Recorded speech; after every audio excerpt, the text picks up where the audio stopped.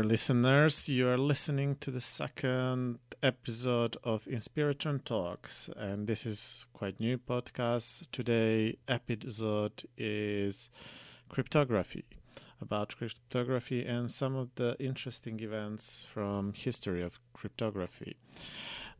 So what I generally want to talk about is what's the purpose of the cryptography, and then talk about some historical events and how certain algorithms were made, what were their background, what were some of those stories, and then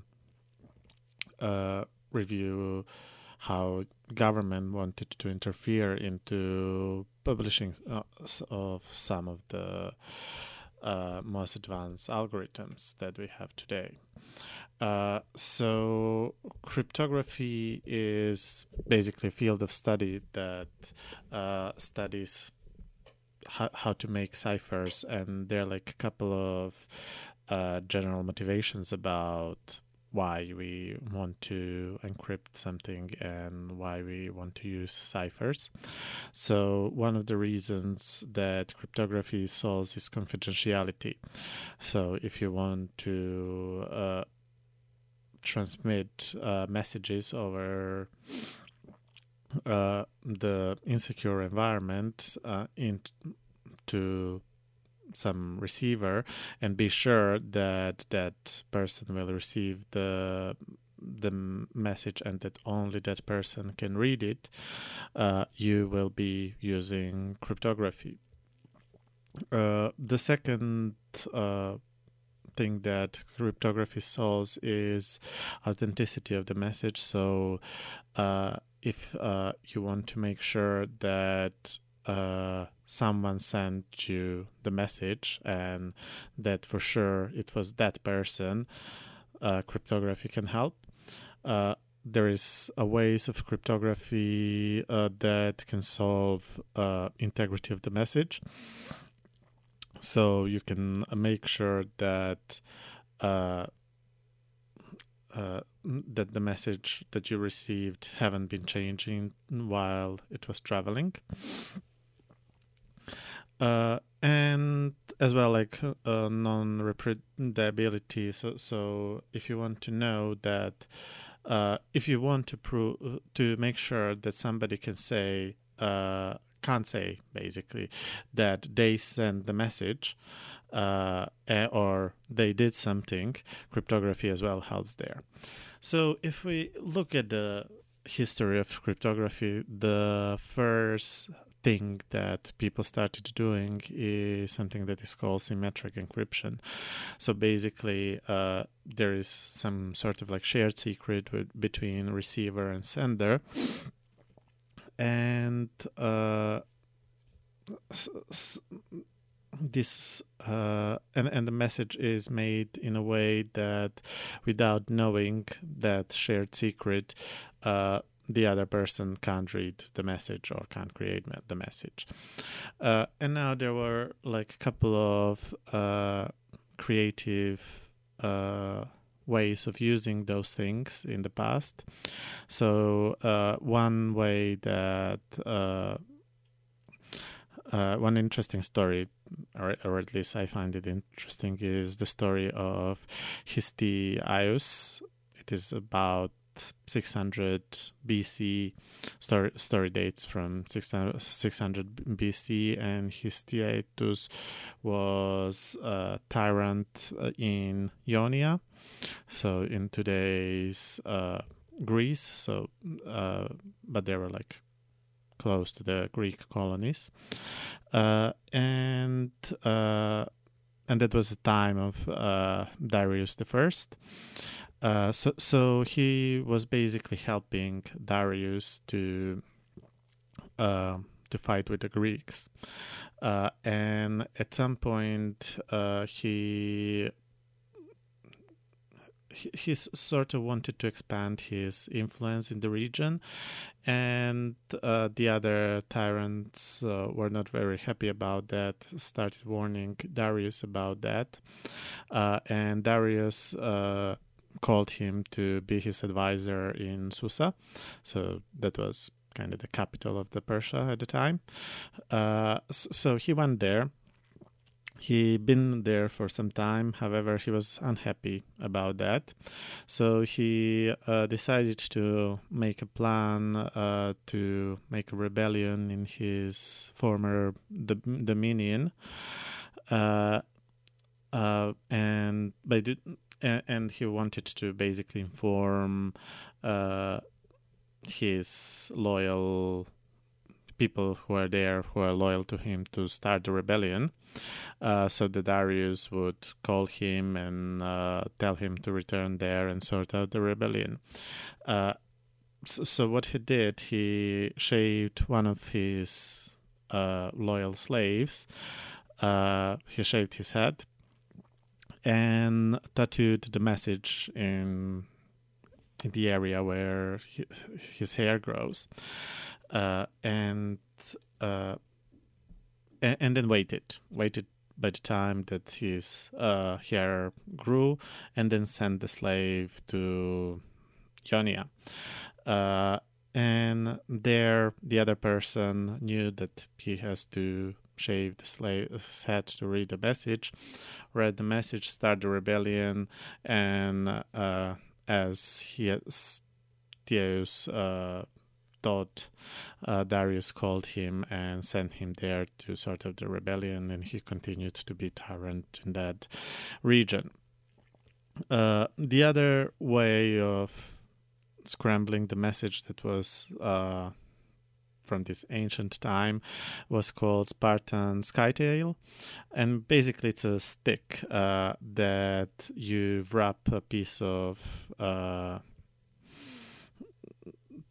either paper or cloth with some letters, and basically the secret there is the thickness of the stick.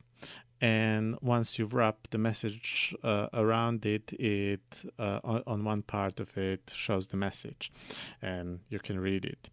And that was quite often used in like ancient Sparta and stuff like that. The further one is Caesar cipher.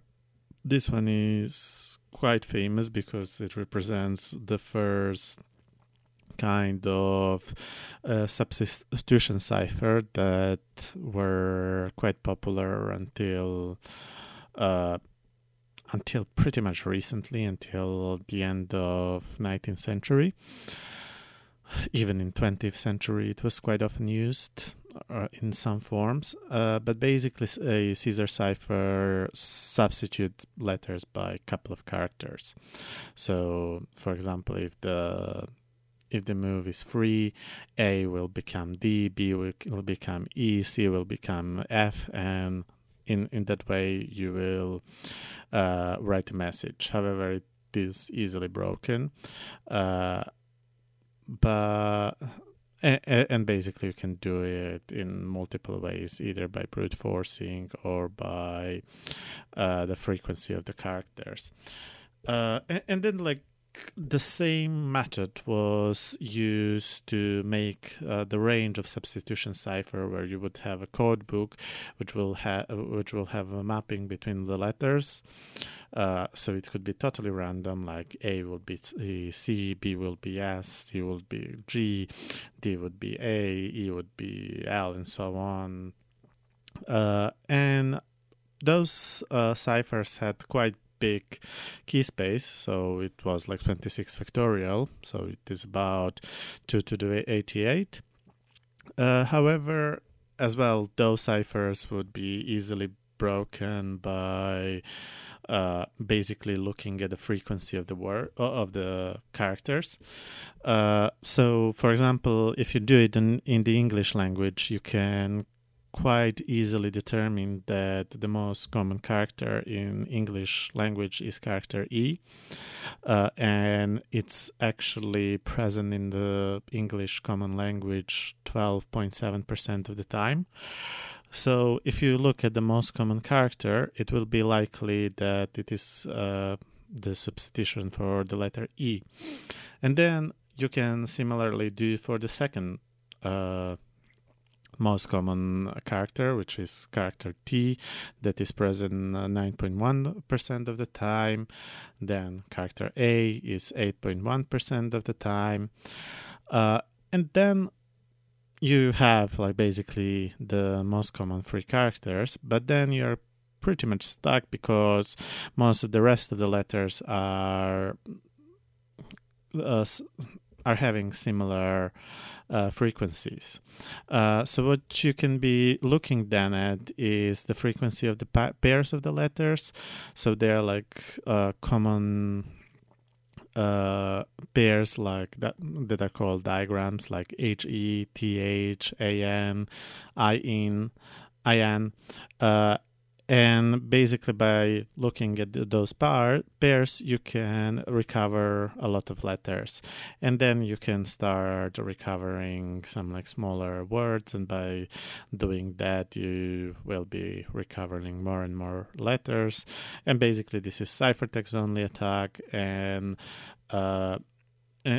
basically this attack was discovered in Middle Ages in the Arabic world. They started studying Quran and the frequency of the letters in Arabic language, and then as well tried to apply this knowledge on the ciphers. And then like fast forward to the Renaissance, it is as well like good to mention that during the Middle Ages, nothing really was happening in Europe in terms of cryptography. So the first move in cryptographic space was actually in the Renaissance.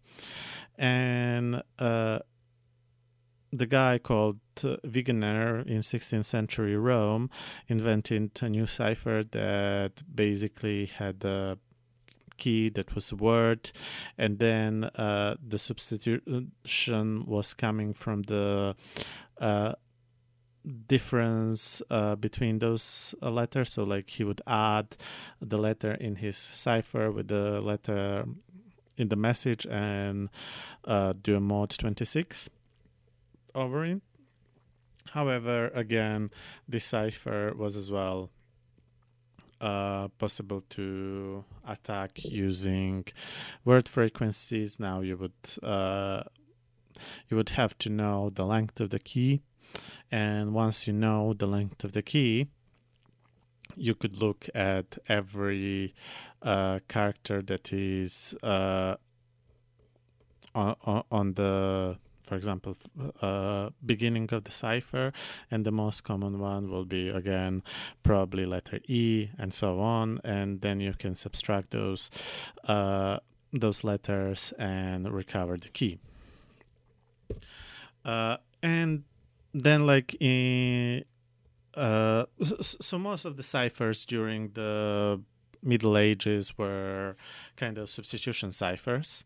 Some of the communication would use whole words and would have the code book of the words. However, that is not very practical because you have to have the dictionary of almost the whole language. But they were using it. And then during the 19th and early 20th century, radio and telegram was invented. And that was like motivating huge push in cryptography, especially from the state perspective, so diplomatic communications and wartime communications. Basically, radio allowed easy communication. However, it as well made possible for the enemy to eavesdrop almost whole communication. So therefore, it was necessary to cipher everything that was going on. You couldn't have trusted carrier that would deliver the plain text message, for example, that would be possible in the earlier times. So this made race to the rotor machines, and basically those machines would have a rotor which would store a key, and then every time some key was pressed, some letter was pressed on the typing machine, the rotor will rotate, and that would change a key by one direction. Enigma was one of the more complicated and ultra as well rotor machines. It consisted of 3 to 5 rotors. The key space was 26 to 5th, but basically still was decrypted and broken by brute force with some of the breaks, by knowing some of the messages that were going on.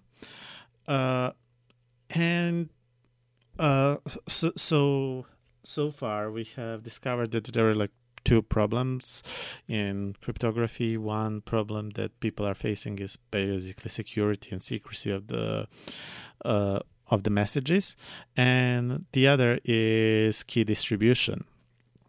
So like how to distribute the key between the parties, and that as well like raised the question: what is actually the good cipher? What defines that the cipher is strong? So think about that for a bit.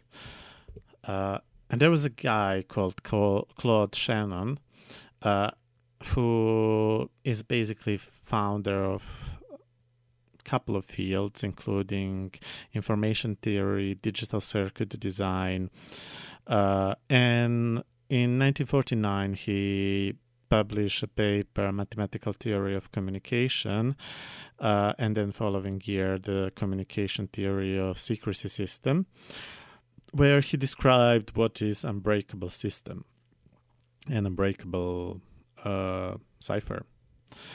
And how he defined it is that like ciphertext should reveal no information about plain text. So like even if the adversary has infinite computational power,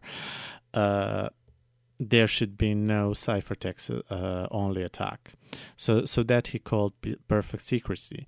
And as it turned out, there were already a system that was called one-time pad, invented in 1917, that had this property. So one-time pad was invented by Vernam in 1917, and basically what it does, it XORs a message with key, and then in order to retrieve the message, you XOR ciphertext with key.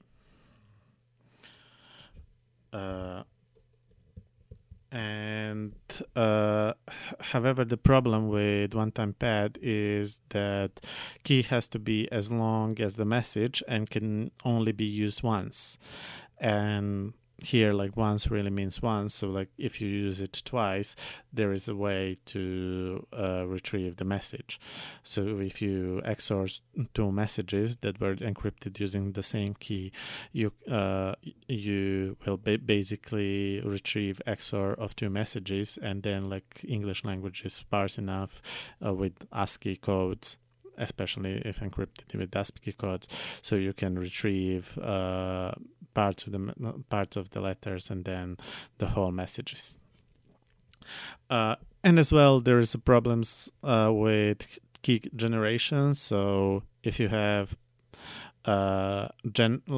key generator that is not generating random keys, that could be a serious problem, because one can find a pattern to the key and then decrypt. So if you run out of the keying material, like people were using noise from the space and atoms and stuff like that. However, if you use something that is like pseudo-random, that could make you a problem. And as well if you reuse the keys, as I said. And one-time pad was quite used. It was used in United States and Soviet Union hotline. It was used for Soviet Union's diplomatic communication.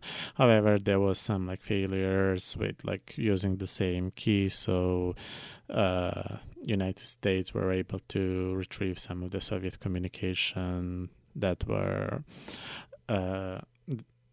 encrypting using this key. However, the problem with one-time pad is there is no efficient way to distribution of the keys.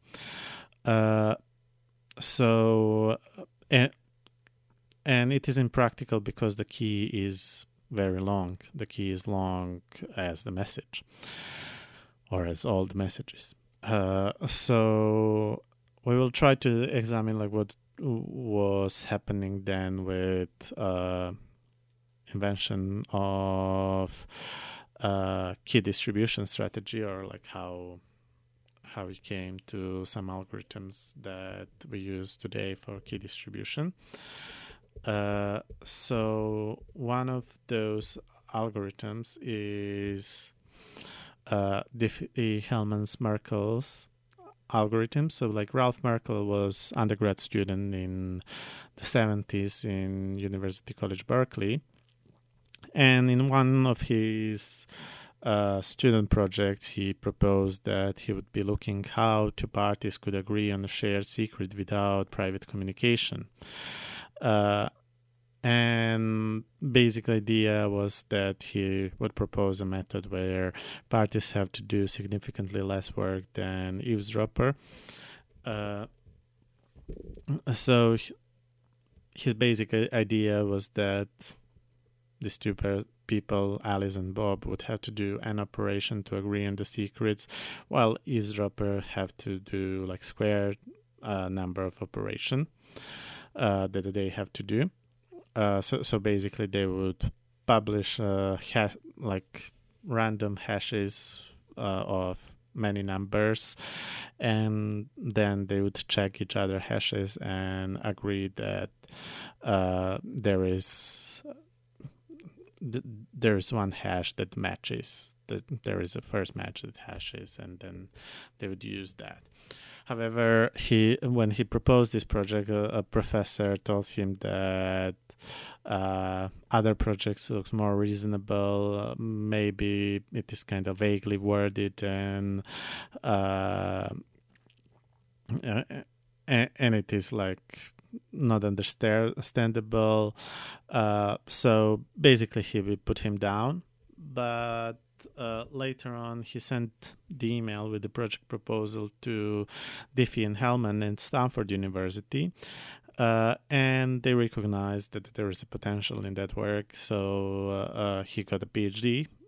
He started to work on a PhD at the Stanford University, and they made a slight innovation or slight change in the algorithm he was proposing. So Hellman basically made a theoretic paper about the existence of functions with two keys, one for encrypting and second for decrypting. Merkel basically found a function, however they change it so the Alice and Bob need to do keep power on 3 operations. However, eavesdropper have to do 2 on the function of k. So basically here it becomes exponentially harder to find out what they agreed on.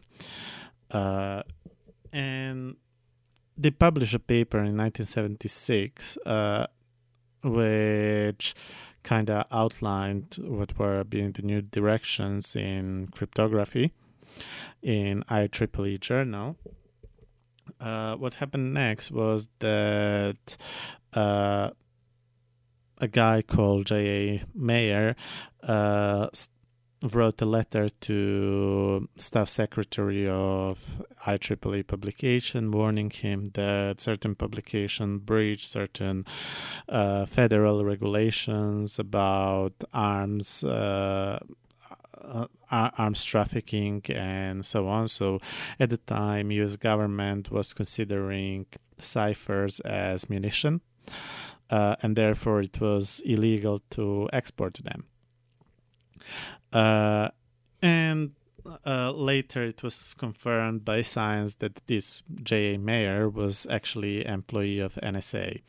And at the time, it was later actually revealed or said that NSA considered the algorithm that they discovered classified, and that they had it, or they claimed that they had the algorithm developed in-house earlier on, like 2 years earlier. And then basically this letter kind of raised the question, can government prevent academics from publishing on cryptography?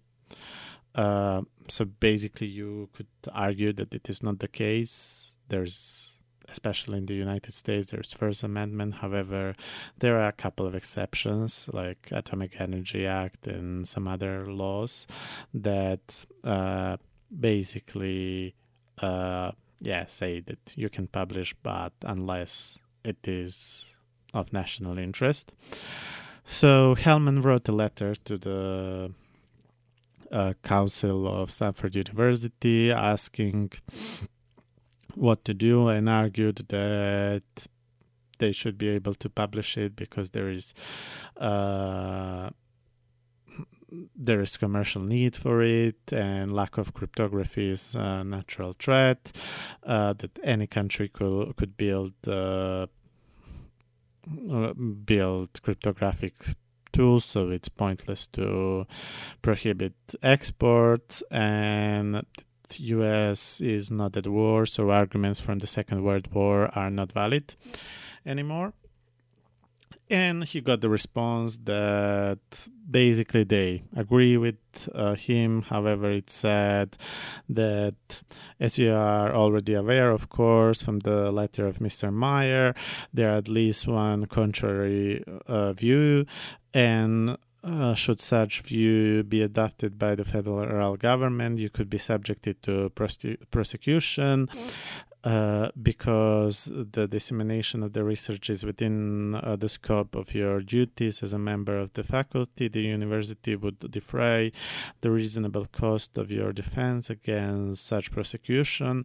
Nevertheless, there would always remain a risk to you personally of fine or imprisonment if the government prevails in such case. And they were about to speak at the conference, and basically his students were. So Merkel was about to speak, and what he would do as a supervisor, he would tell him that, well, there is a threat that you can be arrested or something can happen. And like, do you still want to speak? He would say yes. However, then he would turn out to the parents, like, he would call and say, well, hey, there is this conference I'm speaking on, but there is a threat that we will be arrested by NSA. And then, like, parents kind of talked him out of it. So at the end, Hellman was talking at the conference, and his students were standing next to him silent, and it was huge tension, like whether something will happen, whether someone will try to arrest them. However, it went smoothly. Nobody tried, so it all went fine.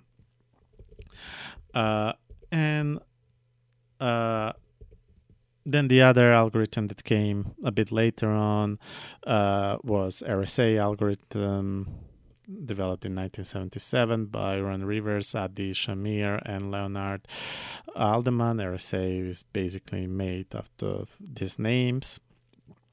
So Later, it was claimed by GCHQ that they developed the equivalent algorithm in 1973, but it was not disclosed. So it was developed by apparently a guy called Clifford Cox. But yeah, like there are arguments like that the secret organization could come and just for the sake of PR say that they invented something that they haven't, so nobody would really be able to say whether it's true or not, as they are covered with the veil of secrecy. So basically this algorithm is a bit different than Diffie-Hellman-Merkel's algorithm. So Diffie-Hellman's is basically agreeing on the shared secret with public communication, while RSC is basically making two keys and making asymmetric encryption. And basically you can encrypt using someone's public key, which only that person would be able to decrypt using the private key. And then like using those couple of algorithms and as well some of the symmetric that were published later on, like in such as DES and IS, that became like commercial standards for symmetric encryption. Phil Zimmermann in 1991 published a pretty good privacy protocol, and as well like tools that are accompanying, and he basically posted it on the couple of mailing lists and basically through friends, and on some of those mailing lists they put the warning that is the email intended for US people only. However, as anyone could sign up for those mailing lists, there was not really a restriction, so people around the world started getting into this protocol and started using it. However, US government didn't really like it because this tool was using really kind of established best practices in cryptography and using like signing and certificates and sharing keys with using the asymmetric cryptography, and then like using symmetric cryptography with long keys and stuff like that. So basically FBI started criminal investigation against Zimmerman again for breaking basically these munition export laws.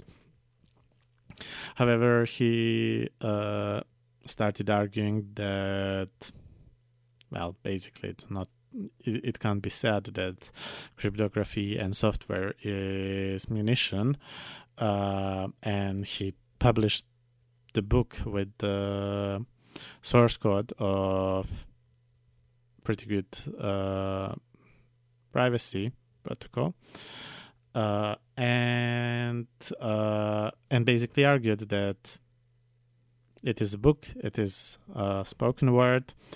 Now anyone can scan and use OCR or type it into a computer and then use the software, and he's basically protected by freedom of speech and freedom of expression, so like First Amendment in the United States. And basically there was a time that it was a bit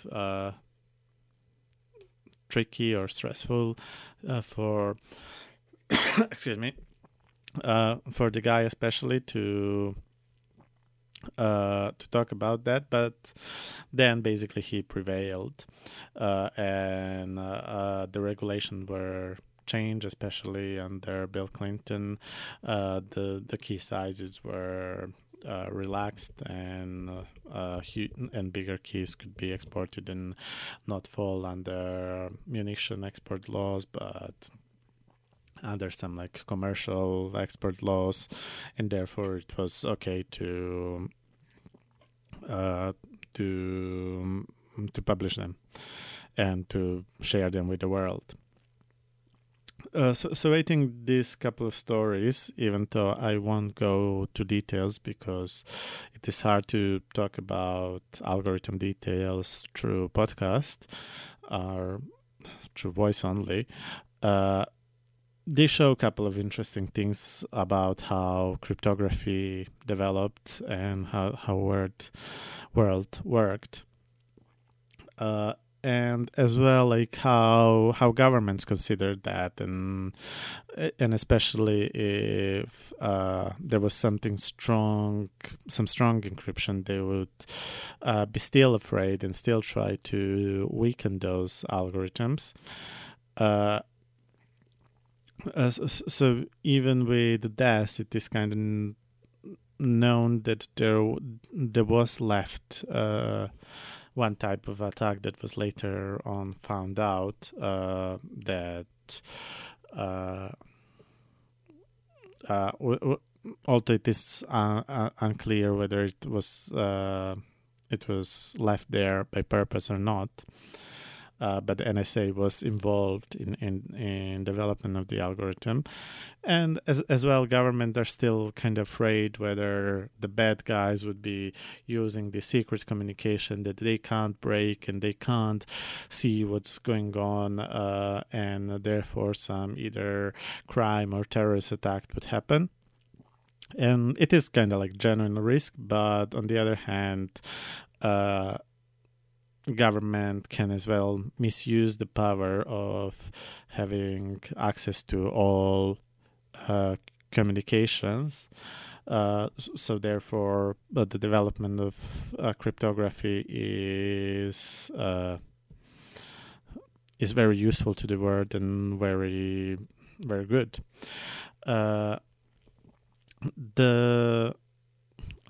One of the advices that I've heard is that algorithms should be public, and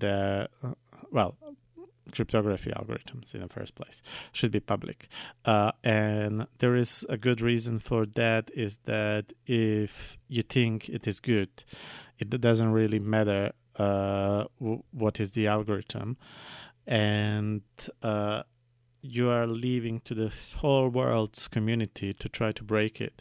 And once someone breaks it and reports that it could be broken, it should no more be used. However, if you don't publish, this may never happen, and your algorithm would be vulnerable without you even knowing about that.